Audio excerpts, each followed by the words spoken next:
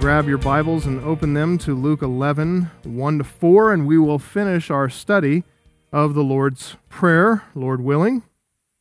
Last week we studied the first three petitions, and we're going to consider the final two for today. In Luke 11, 2-4, Jesus gave his disciples a pattern for prayer, teaching them how to pray in response to the request of one of his disciples. And so Jesus taught them to pray this way: Father, hallowed be your name. Your kingdom come. Give us each day our daily bread, and forgive us our sins, for we ourselves forgive everyone who is indebted to us. And lead us not into temptation. There are 5 petitions there. The first 2 sympathize with God's interests. They put God's name, God's will ahead of our own interests, even before we make one petition about our daily lives. But then the last 3 petitions, after we framed our prayer in God's name and in His will, in His interests, the last 3 petitions are about our interests and about the regular concerns of our daily lives. But even as we speak of our interests and we speak of our concerns, it's important to point out that the Lord's Prayer, and all true prayer really, this prayer is about lining up our hearts with God's heart. Prayer is not about God considering us and our wills, doing what we want. It's not about conforming God to us, making the Creator bow to the creature. Prayer is about us being conformed to Him. It's about us learning to sympathize with His thinking and learning to want what He wants in order that we might do what He wants us to do. And that's abundantly clear in the first 2 petitions. Hallowed be your name, and your kingdom come. To see God's name exalted and glorified and hallowed, and to see His will accomplished on earth, to see the extension of His kingdom, to see the spread of His dominion over the entire earth, that is what we want more than anything else. And even as we transition in our prayer time into more mundane matters of daily life, like our daily need for bread, the point of praying is to line our hearts up with God's. We conform our expectations to God's promise, to His stated intention to provide for us and care for us according to His will. In prayer, we make a practice of accepting whatever comes from God's hand for that day, never demanding more, but always receiving everything that He gives us with gratitude. So we come daily to our Father, always mindful, always grateful that He never tires of us, but that He receives us gladly as a father who loves to hear the voices of his children. And as the days and the weeks, the months, the years go by in our Christian lives, we are drawn by His loving ways, all the more learning to trust in His goodness, drawn ever deeper into a more intimate communion with Him, so that we are conformed to His perfect image. So, the Lord's Prayer, like all true prayer, it's about intimate communion with our Father in heaven. It's how we learn to partake of the divine nature, that He might conform us more and more into His image. And that couldn't be more evident as we come into this 4th and 5th petition. The 4th petition, Luke 11:4, forgive us our sins, for we ourselves forgive everyone who is indebted to us. And then finally, lead us not into temptation. So we've talked about praying for God's exaltation, His dominion, His provision. Today we're going to learn about praying for absolution, which is God's forgiveness, and then also praying for God's protection. First, let me make an observation before we start to unpack a bit of an outline here. When we come to the petitions about routine matters of our daily lives, the need for daily bread, forgiveness of sins, and protection from falling into temptation, notice how Jesus has given greater weight to our spiritual lives. Those 3 petitions, they are all connected to one another. The conjunction "and" keeps those petitions joined together. But there's just one petition for our physical needs. There are 2 petitions for our spiritual needs. Care for the body is important, to be sure. God has made us as human beings of flesh and spirit. Body and soul, we're composed of parts. God has joined the material to the immaterial, and to Him both parts matter. Otherwise, He wouldn't have created them. We're not Platonic dualists. We don't believe that the spiritual is higher than the physical. We don't believe that the body doesn't matter, that it's inconsequential, that it's inherently evil. We don't believe that the spirit is inherently good. In fact, it's from our dead spirits that we need to be born again. Since God has made us both physical and spiritual, both of those components of what it means to be human matter to God. And yet, we still need to recognize the proportionality in what Jesus tells us to pray here. 1 petition for the body, 2 for the soul. That is a good thing to remember during these troubled times, isn't it? When so many are concerned about mitigating the spread of a virus on the one hand, while others are alarmed that mitigating the spread is going to destroy the economy. Both are concerns having to do with the body, with that prayer for daily bread. Seems we're being forced to choose these days between today's health and tomorrow's livelihood. As the world's governments react, as the public health and infectious disease control experts scramble to flatten out the curve so hospitals and healthcare providers are not utterly overwhelmed by the numbers of people infected and flooding the hospitals, there is a cost, isn't there, to all this? There's a financial cost and an emotional cost, and some would call it a psychological cost of the isolation and the change to the economy, kids coming out of schools and people not going to businesses and restaurants not open anymore and all the rest. And I don't know about you, but I am seeing a lot of sinful responses to this health scare, to this social isolation, and also to the looming financial crisis. One of our law enforcement officers told me that as bars and restaurants have closed, liquor sales are booming. People are buying up all the alcohol. In fact, marijuana sales have spiked as well in Washington and California and Colorado. Many seemed intent on self-medicating, on numbing themselves with drugs and alcohol and riding out this little crisis stoned. Not only that, but now that sporting events are on hold, gamblers have started betting on the weather of all things. I want to tell them weathermen have been doing that for a long time, but gamblers have got to have something to think about, something to gamble on. Spring breakers in Florida, they keep on partying. They keep on piling up high their sins of debauchery and immorality and drunkenness and all the rest. On the other side, you find the more sober-minded ones in society, whether they tend toward caution about the health scare or they tend toward skepticism about the health scare. On the other hand, I'm seeing anxiety, anger coming out from both sides. Some, they're sheltering in place, whether the government orders it or not. They're tucked away. They're stockpiled with food, toilet paper. They got about 18 cats pawing all around them. Others seem to be buying more and more guns and stockpiling ammo, getting ready for some kind of a zombie apocalypse or something like that. But both sides, on either side of that worry and fear and anxiety, both sides are heaping scorn and ridicule on one another. Scorn and ridicule on their fellow human beings. You see it in the media, whether it's the mainstream media or social media, you see the fear and the worry is palpable.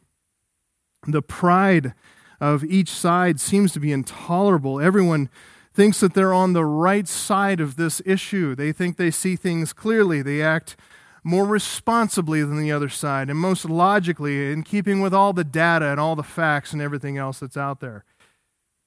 In all of the noise, in all the inundation of the stories, the bombardment of story after story and feed after feed, you know what we're not hearing much about in the news?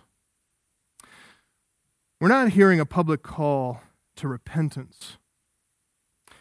We're not hearing anyone call us to entreat God, to humble ourselves before a holy and righteous God, to get on our knees and confess our sins to God and seek His forgiveness.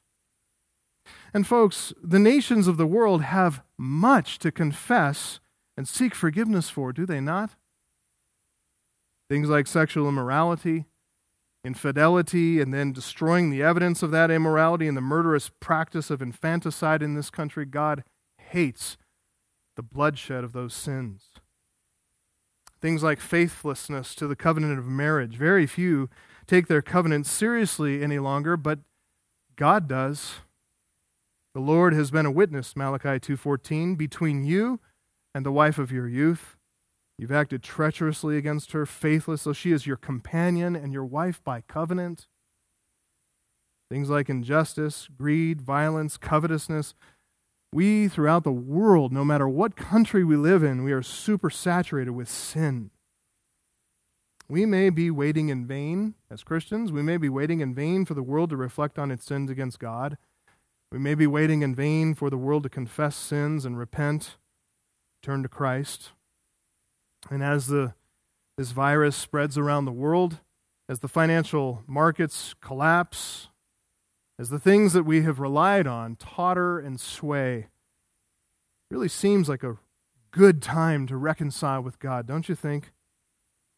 Nations of the world may not consider its sins, may not confess them to God, may not turn to Christ in repentance and faith, but let that not be so for the church. The church of Jesus Christ should do all those things. It is time for judgment to begin with the house of God.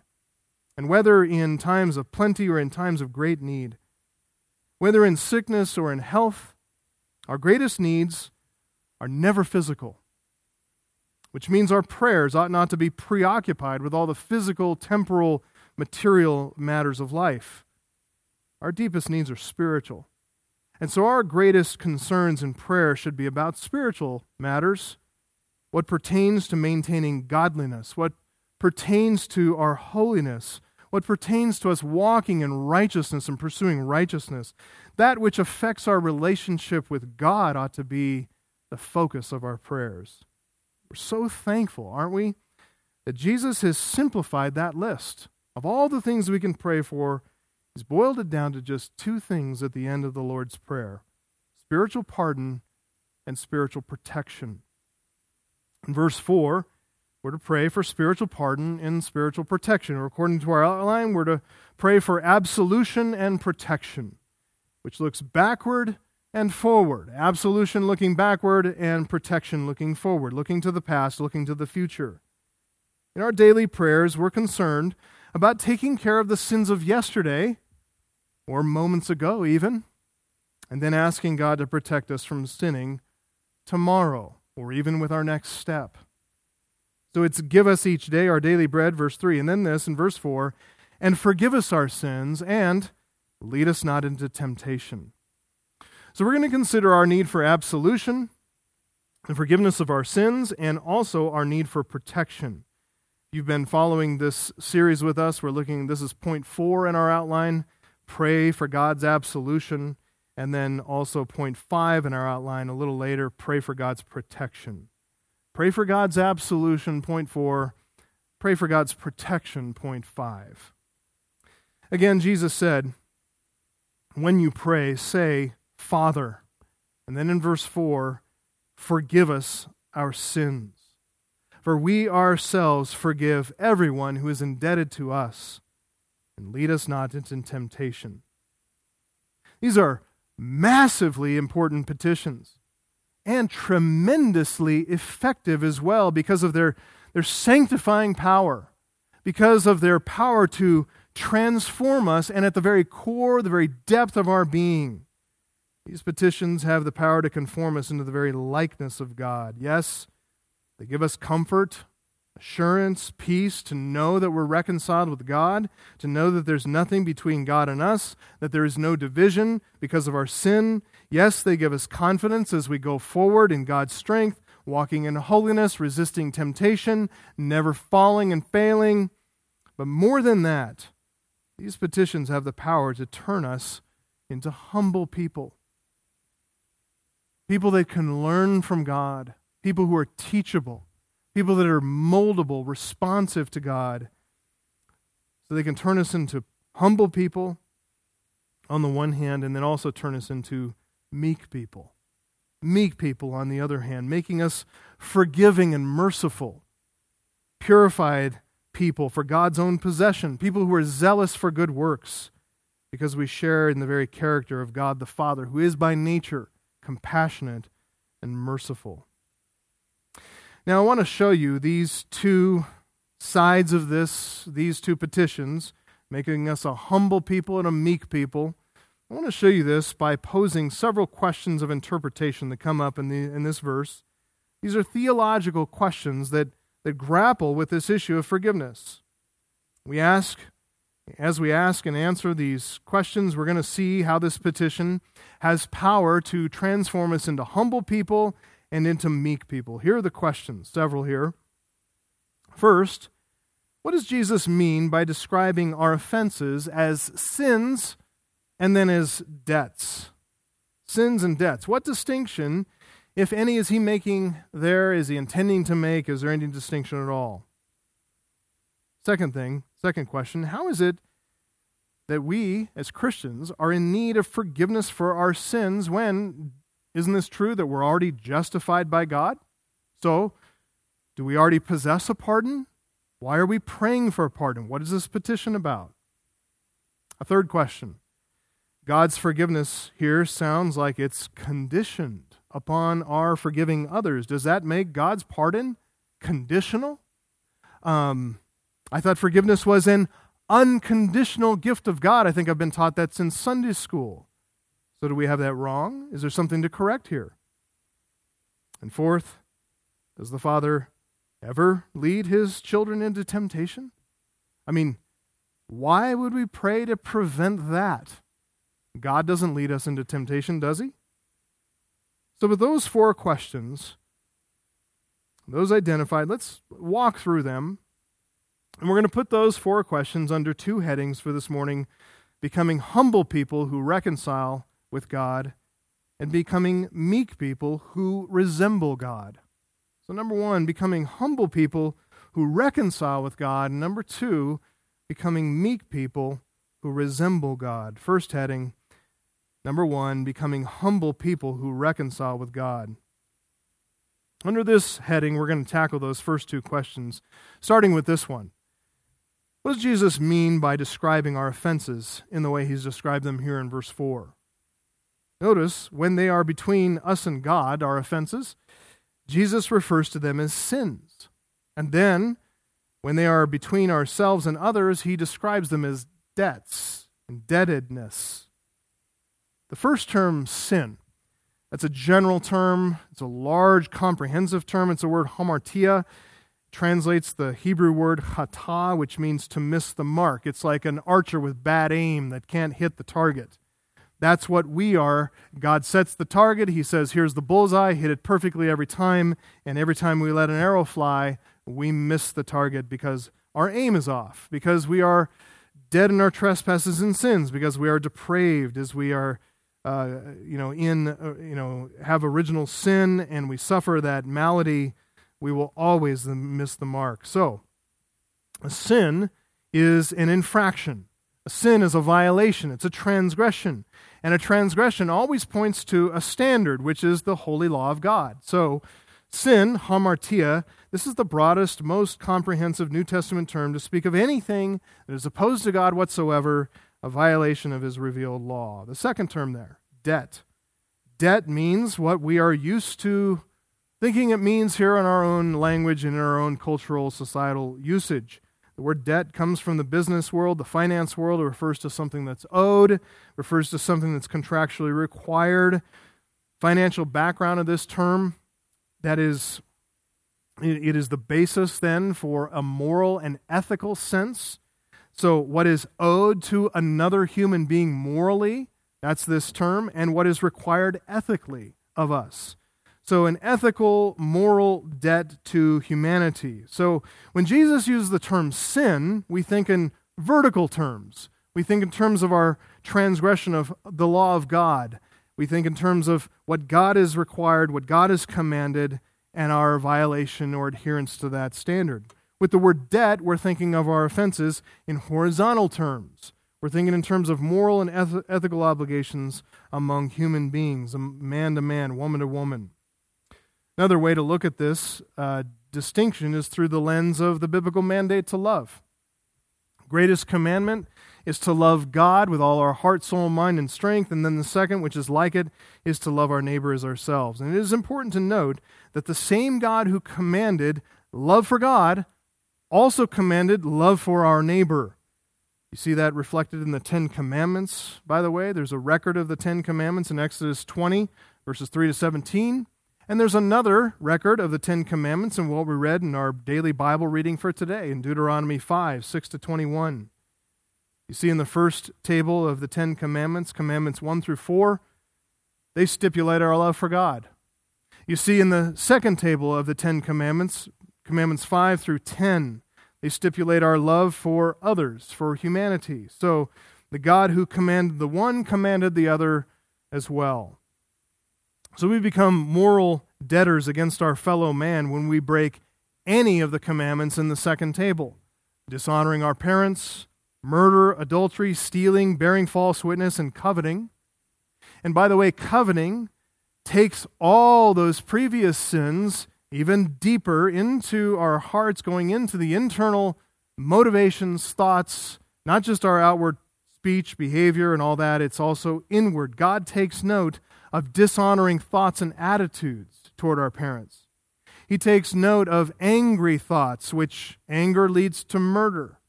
He takes note of the lustful thoughts, the lustful things that turn to fornication and adultery. All those sins, all of them driven by covetousness and greed. So, we have a moral and ethical duty to love our neighbor. And when we violate that love, as is stipulated in the law of God, we become debtors to our fellow man. We are indebted to others, or others are indebted to us, as Jesus acknowledges here. We're also, though, debtors to God. We're debtors before God, whether we violate our duty to love God or our duty to love man. We become debtors to God if we violate any of those commandments, for the same God who commanded love for God also commanded love for man. When we break God's law, we are debtors to God's law, debtors to God because we've committed sins against God. Just to illustrate this, remember David's incident of adultery with Bathsheba? That one sin, you need to realize it involved a whole host of sins, didn't it? God sent Nathan to David to confront him and tell him, David, you're the man. You're the man who has violated, who's stolen the little lamb from your neighbor. When you have flocks upon flocks of sheep, you went to your neighbor and stole his wife. You're the man. 2 Samuel 12:7. You remember David's reply? David said to Nathan very simply, I have sinned against the Lord. That's what he said. I sinned against the Lord.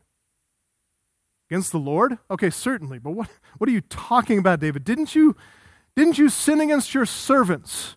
I mean, sending them on evil errands to go and grab that woman and bring her to your palace. Didn't you sin against Uriah? I mean, you deceived him, got him drunk, and then you sent him out to the battlefront and murdered him. Not only that, but didn't you sin against Joab? Didn't you sin against many other servants by involving all of them in a murderous plot? A national cover-up to avoid an embarrassing scandal of injustice and greed and covetousness and murder and adultery? Oh, David was a debtor, all right.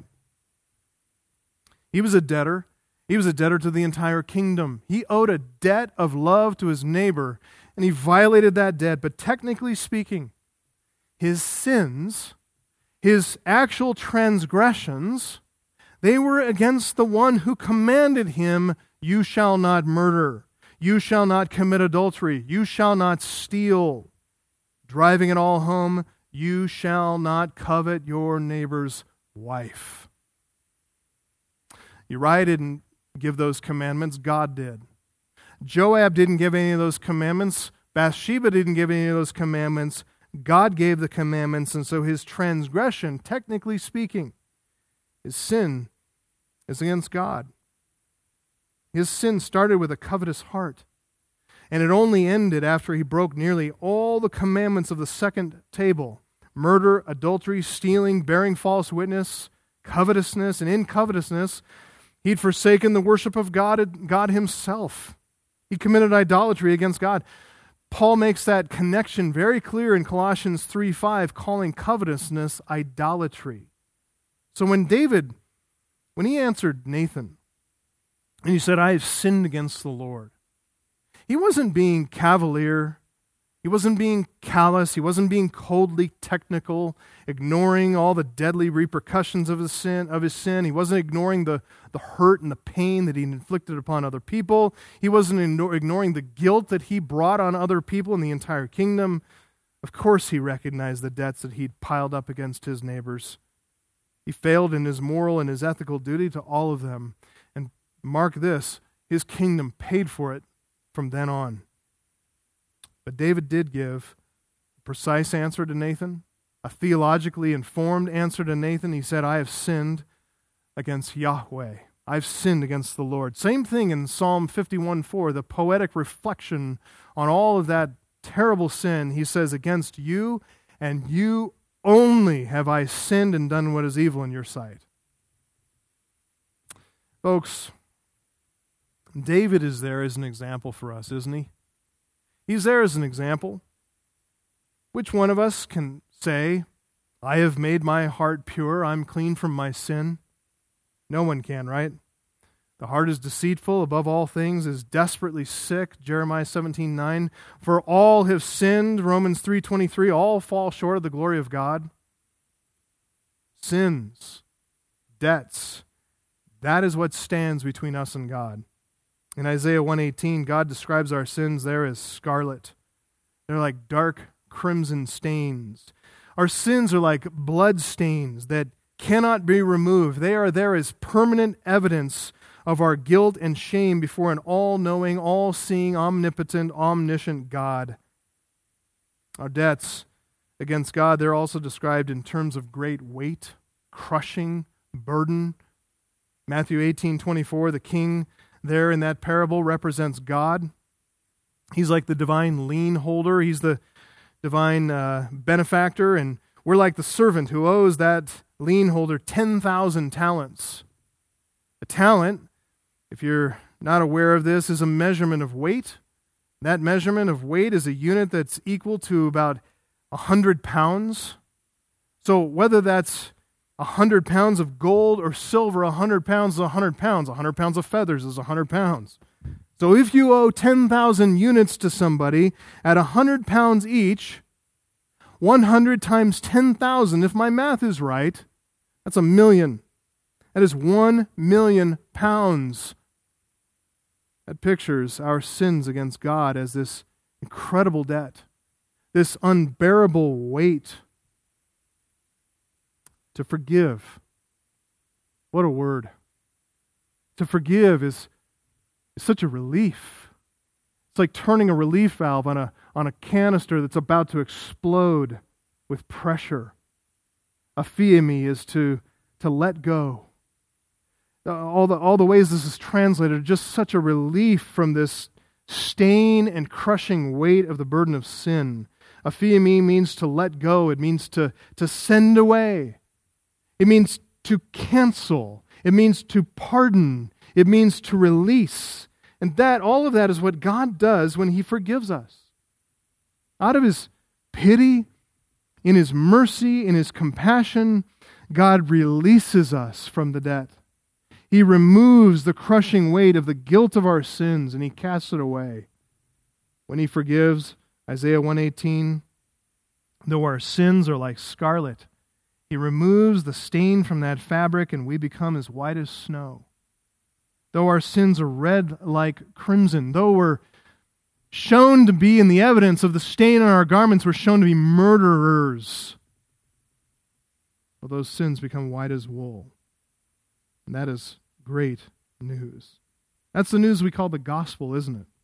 That whoever believes that gospel will not perish but have everlasting life if they repent of their sins and forsake their sins and put their faith in Christ who paid for all their sins. That's the good news. It's the gospel, and that brings us to our second question. Why do we need forgiveness of our sins when we've already been justified by God? I mean, why are we praying this prayer in the first place? I remember back in the 90s, there was a popular radio teacher named Bob George. He wrote a book called Classic Christianity. And among a number of dispensational errors in that book that he taught this, that 1 John 1:9, that is that precious promise that if we confess our sins, notice the term we there, that's John the Apostle writing, and he's writing to his beloved, his children, fathers and children and young men in the faith. All these are, he's writing to a church. If we confess our sins, He, God, is faithful, that is, He will not change His character, and He's just, that is, every sin gets its due punishment.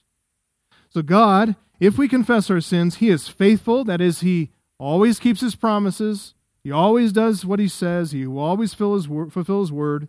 He's also just, meaning every sin gets its due punishment, every crime gets its penalty. He's faithful and just to forgive our sins and to cleanse us from all unrighteousness. What a promise. If we confess the sins that we know, well, God is faithful and just not only to cleanse us from those sins, but also from all other unrighteousness, things that we don't know, that we're not aware of. You got to realize how deep your sin goes. How many times in a day you sin and you're completely unaware. You're oblivious to it because you're not mature enough to see it. You don't see things the way God does. Well, this teacher, Bob George, he taught that precious promise of 1 John 1:9 doesn't apply to us as believers. He said that if we as Christians, if we do what 1 John 1:9 says to do, we're essentially rejecting the atoning cross work of Jesus Christ.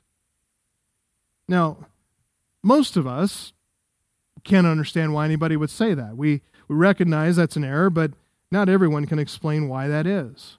If Bob George is consistent, he'd have to recommend that Jesus' disciples should not pray the Lord's Prayer, at least this particular petition in the Lord's Prayer, forgive us our sins. And we recognize that's ridiculous. Why would Jesus tell His disciples to pray this if He didn't want them to pray that petition? But why is it ridiculous? What's wrong with it?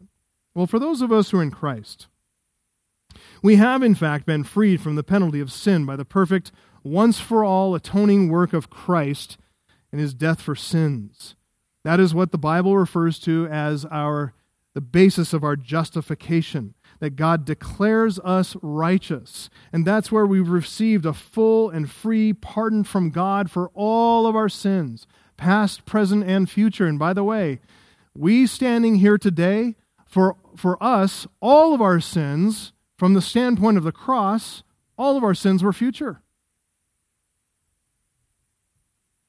So He gave us a full and free pardon for all of our sins, sins of thought, word, and deed, sins of omission, commission, all of it. And in addition to that forgiveness, in God's justification, we've also received from God the perfect righteousness of Christ Himself. Jesus Christ, our representative head, He is the second Adam. He's the progenitor of a new race of people. He fulfilled all that the law required for His chosen people. And in Him, in Christ, we stand before God as righteous as Christ Himself by His grace. That happens by the means of imputation. Imputation is an accounting term used in Scripture. It means reckoning. It means accounting. Imputation means that God reckons or accounts our sins to Christ, and He punishes Christ for our sins instead of us. So He takes the debt column in our ledger on Himself, Christ does, and He receives the full weight of the wrath of God for all those sins. And then, imputation also means that God rewards us with the glory and the honor and the blessing that Christ deserves. He reckons or accounts Christ's righteousness to us, and then He treats us, rewards us, as if we were Christ Himself. If you want a text for that, it's very simple. 2 Corinthians 5:21. You should definitely have this in your memory. It's such a good verse for evangelizing the lost. Paul puts this succinctly there. He says, God made him who knew no sin. Only one qualifies, it's Jesus. God made him who knew no sin to be sin on our behalf, that we might become the righteousness of God in him. That tells us how justification can happen legally. How God can justify the ungodly and still remain just, still remain a just judge. It happens by this gracious work of imputation as he reckons our sins to Christ, and he maintains his justice because every sin gets punished. He doesn't let one sin go.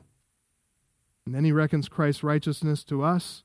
That's an act of grace. He's not obligated in his grace. He can give freely and willingly, and he does. He treats each of us according to that manner of reckoning Christ's righteousness to us and rewarding us. So, if that's the case with us, if everything is forgiven, if we have a full and free pardon, then why do we still need to confess our sins? As John tells us in 1 John 1:9, why do we still need to pray? As Jesus tells us to pray in Luke 11:4, forgive us our sins.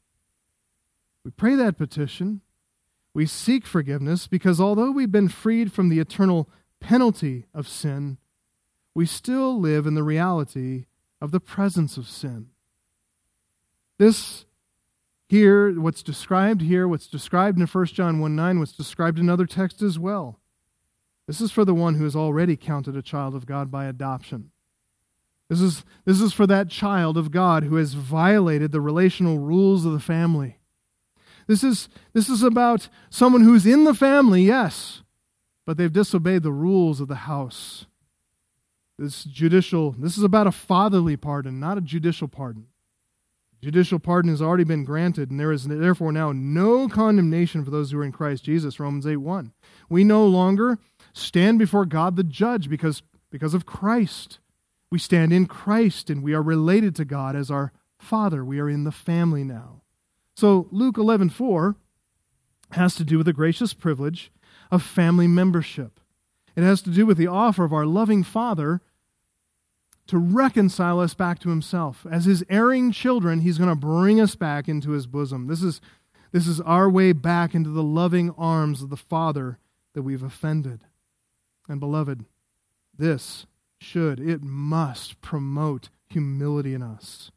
Whenever we pray, whenever we offer this petition to God, does anyone not imagine that he doesn't sin daily against God in some way? Anyone imagine she has no sins in her day in thought or word or deed, sins of omission, commission? You need to realize this as Christians. Our sins are worse. Because when we sin against the light of truth that we know. We sin against the one that we now call Father. So when we sin, we're sinning against our own nature. As born again children of God, we're sinning against the indwelling Holy Spirit. We're sinning against the Christ who died for our sins. We're sinning against the Father in his paternal love for us. We're spurning his fatherly compassion. We desperately need to be restored. And it's not for God's sake. He sees everything clearly. It's for our sake. Praise be to God that when we do come to him and we ask for his forgiveness, our Father offers to forgive us. He offers to forgive us from a fatherly heart of compassion. Listen, this is no minor issue. Our continued growth in holiness, our pursuit of sanctification depends on us having a right relationship with our Father. If we're not forgiven in this way, if we're not restored back into fellowship, then we are stunting our own growth. We're throwing a huge stumbling block in our path as we move forward. Imagine a runner competing.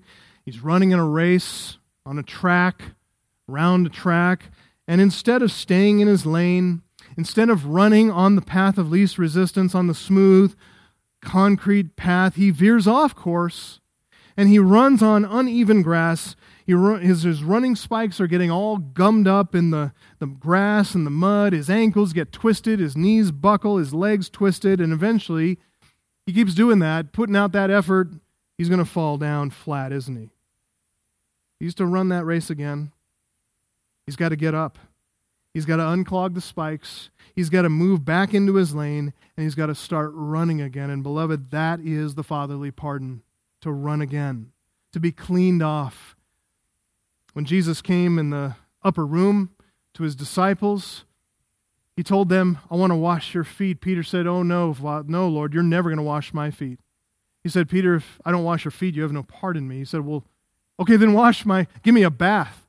Give me a shower, cover the whole thing. He says, no. I've already made you clean by the word I've spoken to you. It's your feet that are the problem. They continue to go out and get dirty as you walk around the world. Let me wash your feet. That's what this is. It's fatherly pardon, the restoration that he gives us to come back to the family table, to participate in family worship and fellowship. And this is the restoration that Jesus is talking about here. This is the loving compassion that he wants us to know, that he wants us to experience when he tells us to petition the Father for forgiveness in this verse. And this is a special grace, and it's one that's for family members only. This is what restores us back to full fellowship. This is what clears our consciences. This is what settles our hearts in his love and fills us with peace and contentment that we truly belong to him. Now, we come now to this matter of a stated condition, that we need to forgive others to be restored by the fatherly forgiveness of God. And this takes us into our second heading for today. Number 2, becoming meek people who resemble God. Becoming meek people who resemble God. Let's think more carefully about this third question we asked. Does God make his fatherly pardon conditional? In other words, does God withhold restoring us back into his fellowship if we withhold forgiveness from others? Answer? Yes, he does. God withholds his blessing if we refuse to forgive others. He withholds his blessing if we refuse to forgive others. And that's exactly what this verse is saying. This is not talking about those who are ignorant of the need to forgive. This isn't talking about someone who forgives and then in weakness and frailty remembers that offense that happened in the past and becomes hurt all over again and struggles through the process of forgiveness repeatedly over and over. This isn't talking about that. This is talking about someone who refuses to forgive altogether. Someone who bears a grudge. Someone who has a critical spirit and holds that bitterness, cherishes it, relishes it, pets it, helps it to grow. And we pray, forgive us our sins in verse 4, because we ourselves forgive everyone who is indebted to us. Matthew 6:12, Jesus said the same thing there on that occasion, the Sermon on the Mount, forgive us our debts as we also have forgiven our debtors. What's the assumption there? We forgive those indebted to us, period. We forgive all of our debtors. That is the basis of our appeal whenever we make this petition, namely, that we forgive others.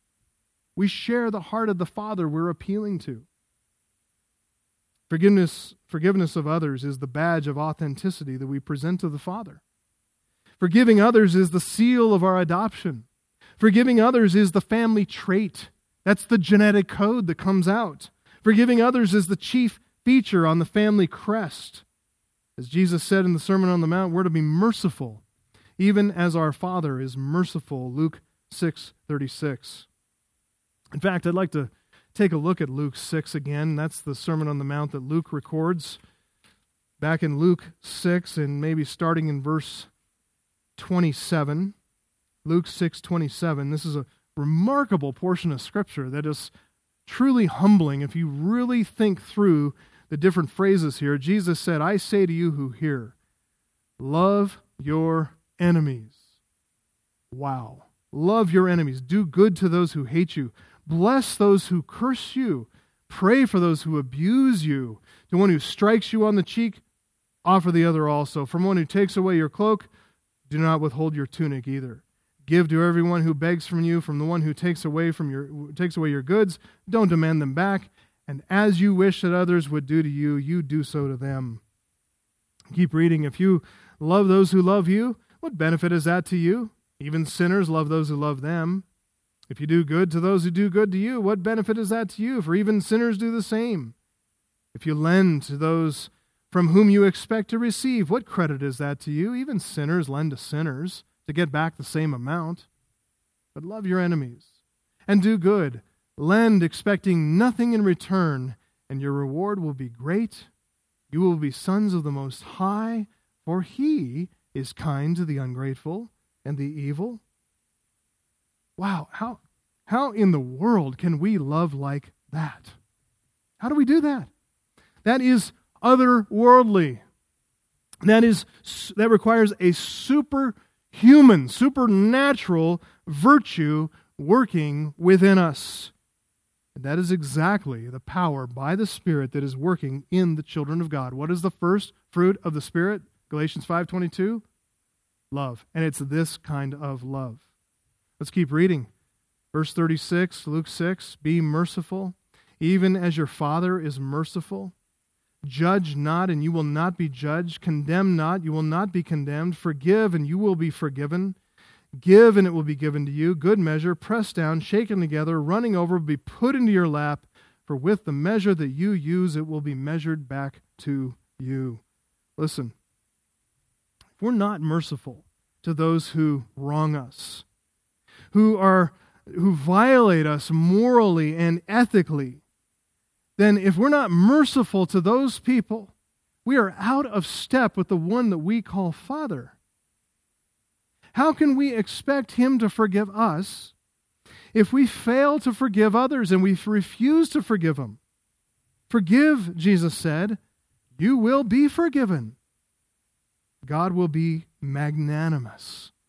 Good measure, pressed down, shaken together. He's talking about going to the market to buy grain, and that the seller of the grain takes the grain and puts it in good measure, that is sound measure. He presses it down, shakes it so that he can get more in there, and he keeps on piling it on until it's running over and spilling over, and then he pours that into your lap. Believe me, you cannot outgive God. You cannot outforgive God. And when you forgive, you are most like God, because God is a God who forgives. Now let me state this very, very clearly, lest you mistake my meaning.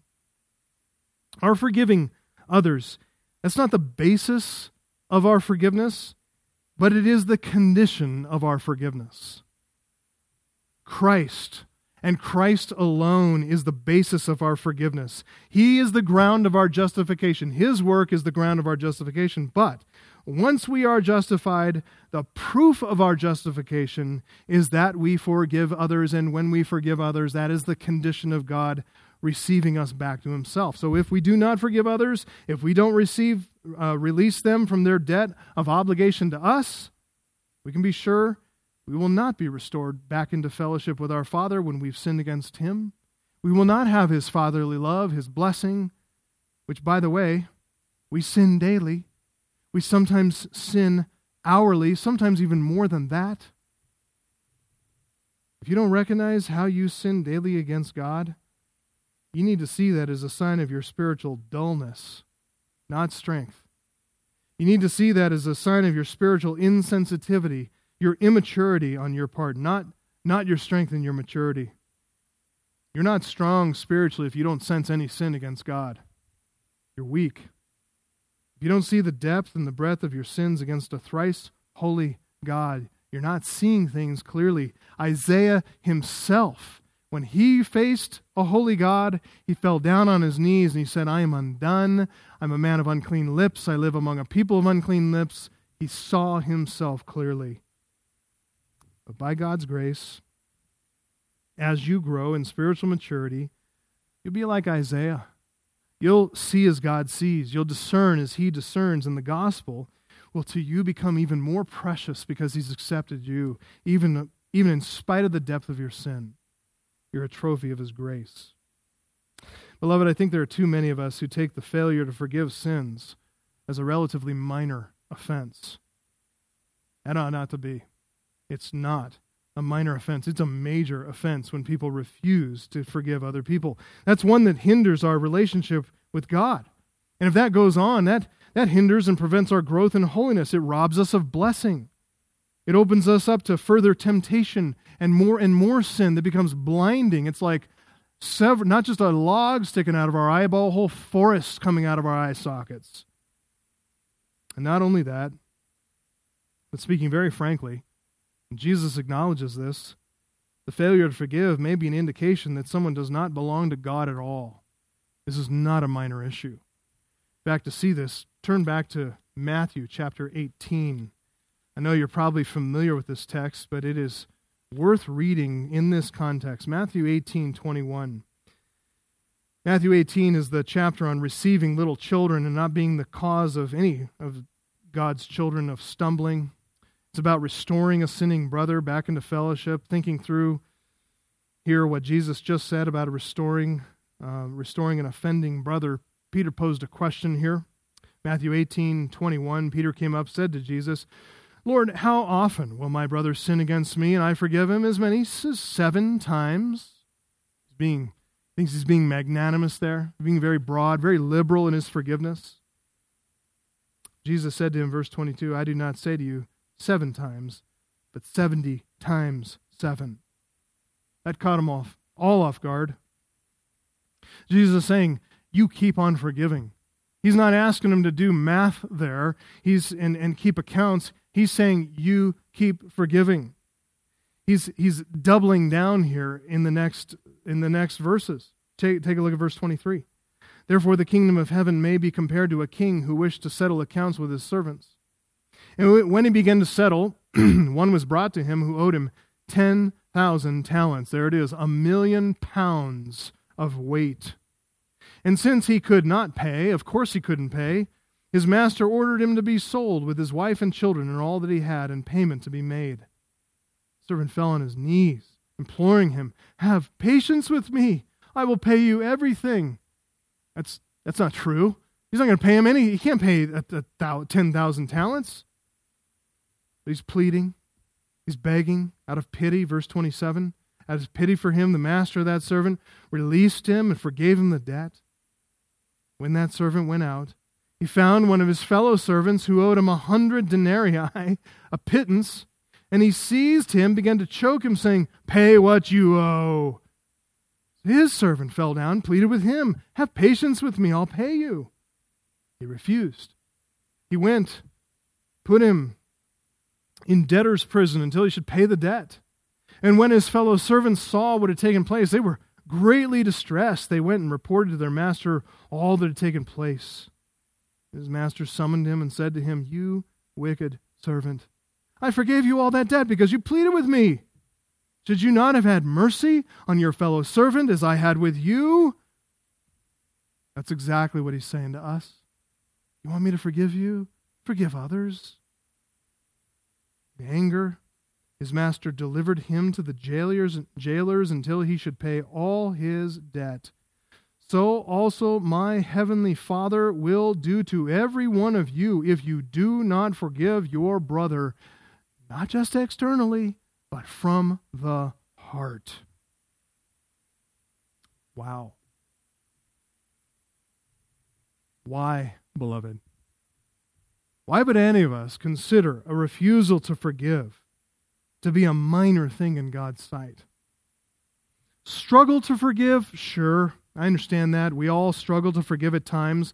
But you know where we're struggling? We're struggling to forgive. It's got a positive orientation toward forgiveness, toward releasing the bitterness, releasing that person. But a refusal to forgive, that is not Christian behavior. Every true Christian will find his way to forgive the debts of others because God has forgiven our 10,000 talents of weight, scarlet sins of debt. Again, Jesus teaches us to pray as his disciples, forgive us our sins, for we ourselves forgive everyone who is indebted to us. We need to recognize whenever we fail, at whatever point of the law we sin, we owe God an unpayable debt, which has an eternal price for us to pay in hell. That's our debtor's prison. By infinite contrast, we need to acknowledge that any debt anyone owes us, all those things are minor debts. They are a pittance. We recognize our greater sins against God. The minor debts of others' sins against us, they are inconsequential.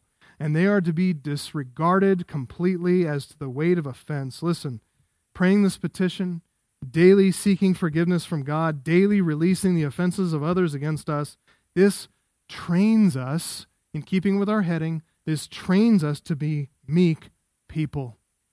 This teaches us to be unassuming Christians, to be gracious with other people with their faults. Beloved, if God has forgiven you, you get to practice the joy of forgiving others. You get to practice the joy of opening the cage and letting them out, letting them free. You don't have to hold it in any longer. This becomes our plea, for we ourselves forgive everyone who's indebted to us, Lord. We say, Lord, I'm willing to forgive the debt of those who cannot repay a debt to me. I know it's a minor thing, but will you not forgive me? When Christ has paid it all, that's our plea. It's the plea of a humble, meek-hearted saint. And this brings us to our final petition, number 5, which also promotes meekness. Jesus said, when you pray, say, Father, lead us not into temptation. We have one more question to answer, one that we raised at the beginning. Does the Father ever lead his children into temptation? I mean, why would we even pray a prayer like that when our Father is good and gracious and kind? He's not soliciting temptation out of us, is he? Well, to put it simply, one way you can look at this is a sort of a Hebraism, a Hebrew manner of expression that emphasizes our concern for holiness by stating the petition in starkly negative terms and so contrary to the fact that the opposite is meant. So when we pray, Lord, lead us not into temptation, we're actually saying with strong emphasis, Lord, lead me into holiness. Get me away from temptation. Take me to holiness, sinless perfection and purity. That's what I long for. Help me resist all temptation. So there's a humility here. There's a spirit of meekness in this final petition that recognizes that our future steps, we're praying that they be heavenward, that they be walking by the Spirit, never by the flesh, that we're pursuing Christ's likeness, that we're pursuing holiness.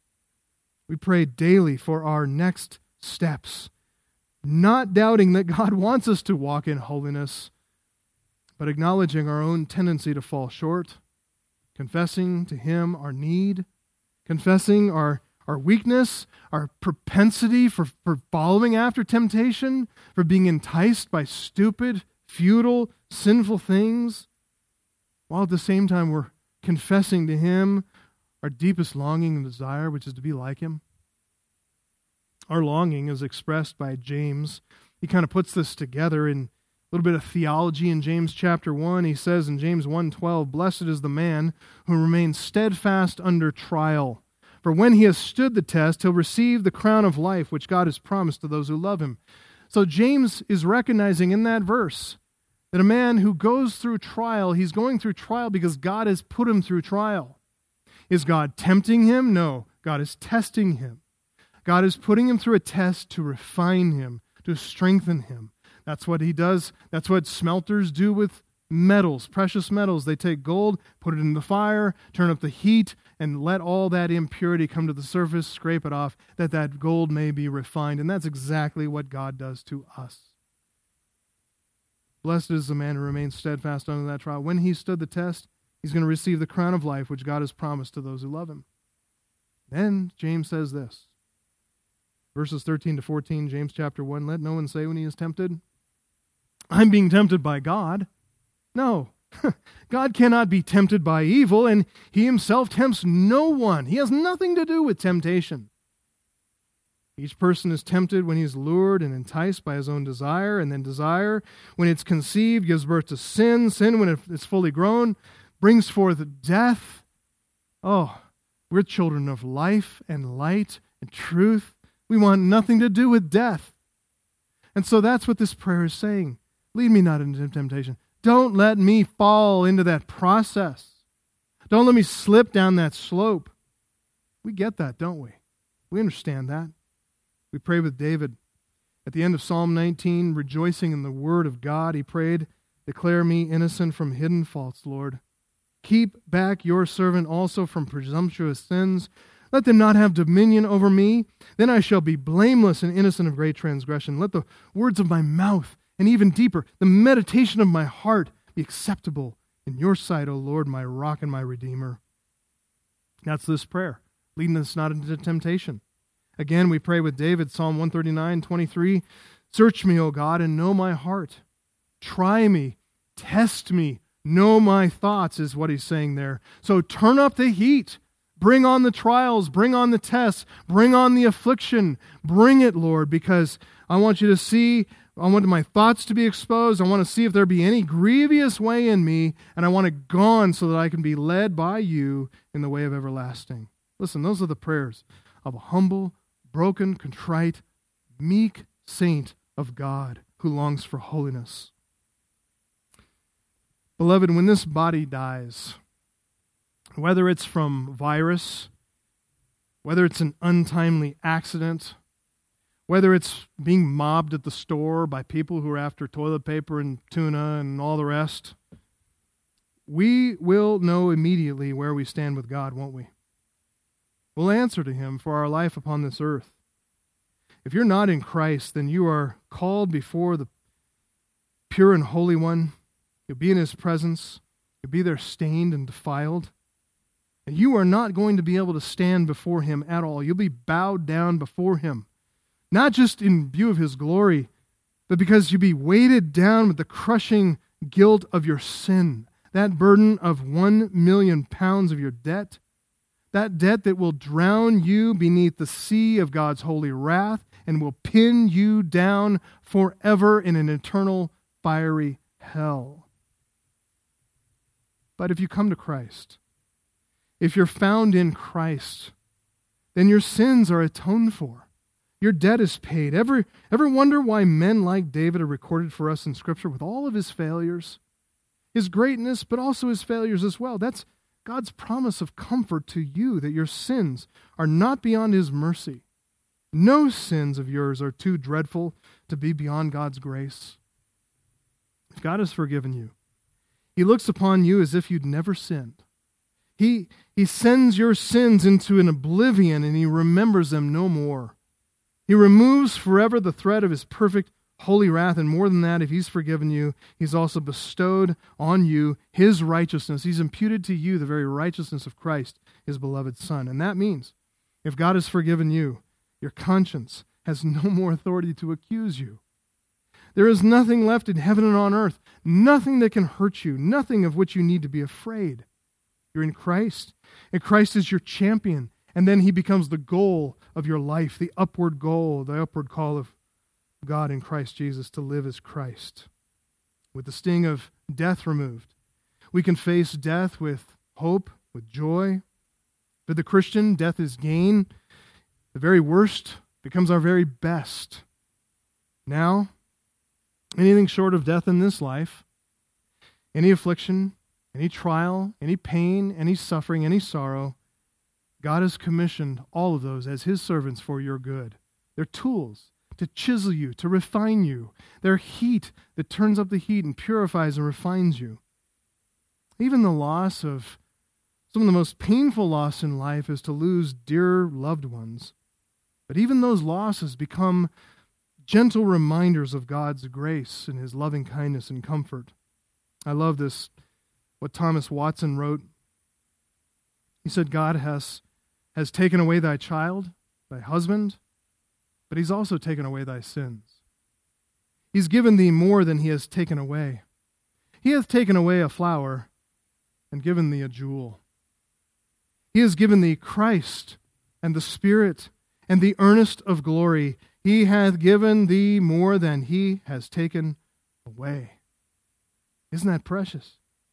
If God has forgiven you, all things serve your growth in holiness. All things sanctify you so that you might not sin, so that you might serve the honor and the glory of God, dignified as a servant of the King. And you're now authorized to come before Him, to come before God in humble boldness, not only as a servant to this great King, but as a child comes to his father. Since your sin's been removed, separated as far as the east is from the west, God never brings up your former sins. He never chastises you. He never makes you feel them. Instead, he covers them over. He atones for your sins, and he welcomes you with loving arms, like the father of the prodigal, covers you with his own garment, puts the ring on your hand. He sacrifices the calf, and he says, come, and he kisses your face, invites you then to pray, calling him Father and learning his perfect will. He wants you to grow in humility and meekness that he might bless you more and more and more. Bow with me for a word of prayer. Our Father, this text, which is in our order of exposition of Luke's gospel, seems to be so apropos for this time. You've ordered this. You have given us what's important on this Lord's Day, and a Lord's Day that we find it strange because we cannot meet as we want to, as we long to. We pray for a soon restoration of the gathered body, the church, the assembly of the saints, that we might rejoice together in song and in praise and in prayers, that we might have mutual edification, and each one of us stirring up and provoking one another's love and good works, and mutually edifying and growing each other in our faith. But while we are at home and separated from one another, we do pray that what we've learned from Luke 11:4 would be such a gracious encouragement from you, would provoke our holiness, make us humble people, and make us meek people. Let us never hold grudges. Let us always be eager to forgive and to let things go. Let us always be pursuing holiness because we love you. We want to be a people purified, zealous for good works, that we might bring all glory and honor to you. In the name of our Lord and Savior, Jesus Christ. In his name that we pray.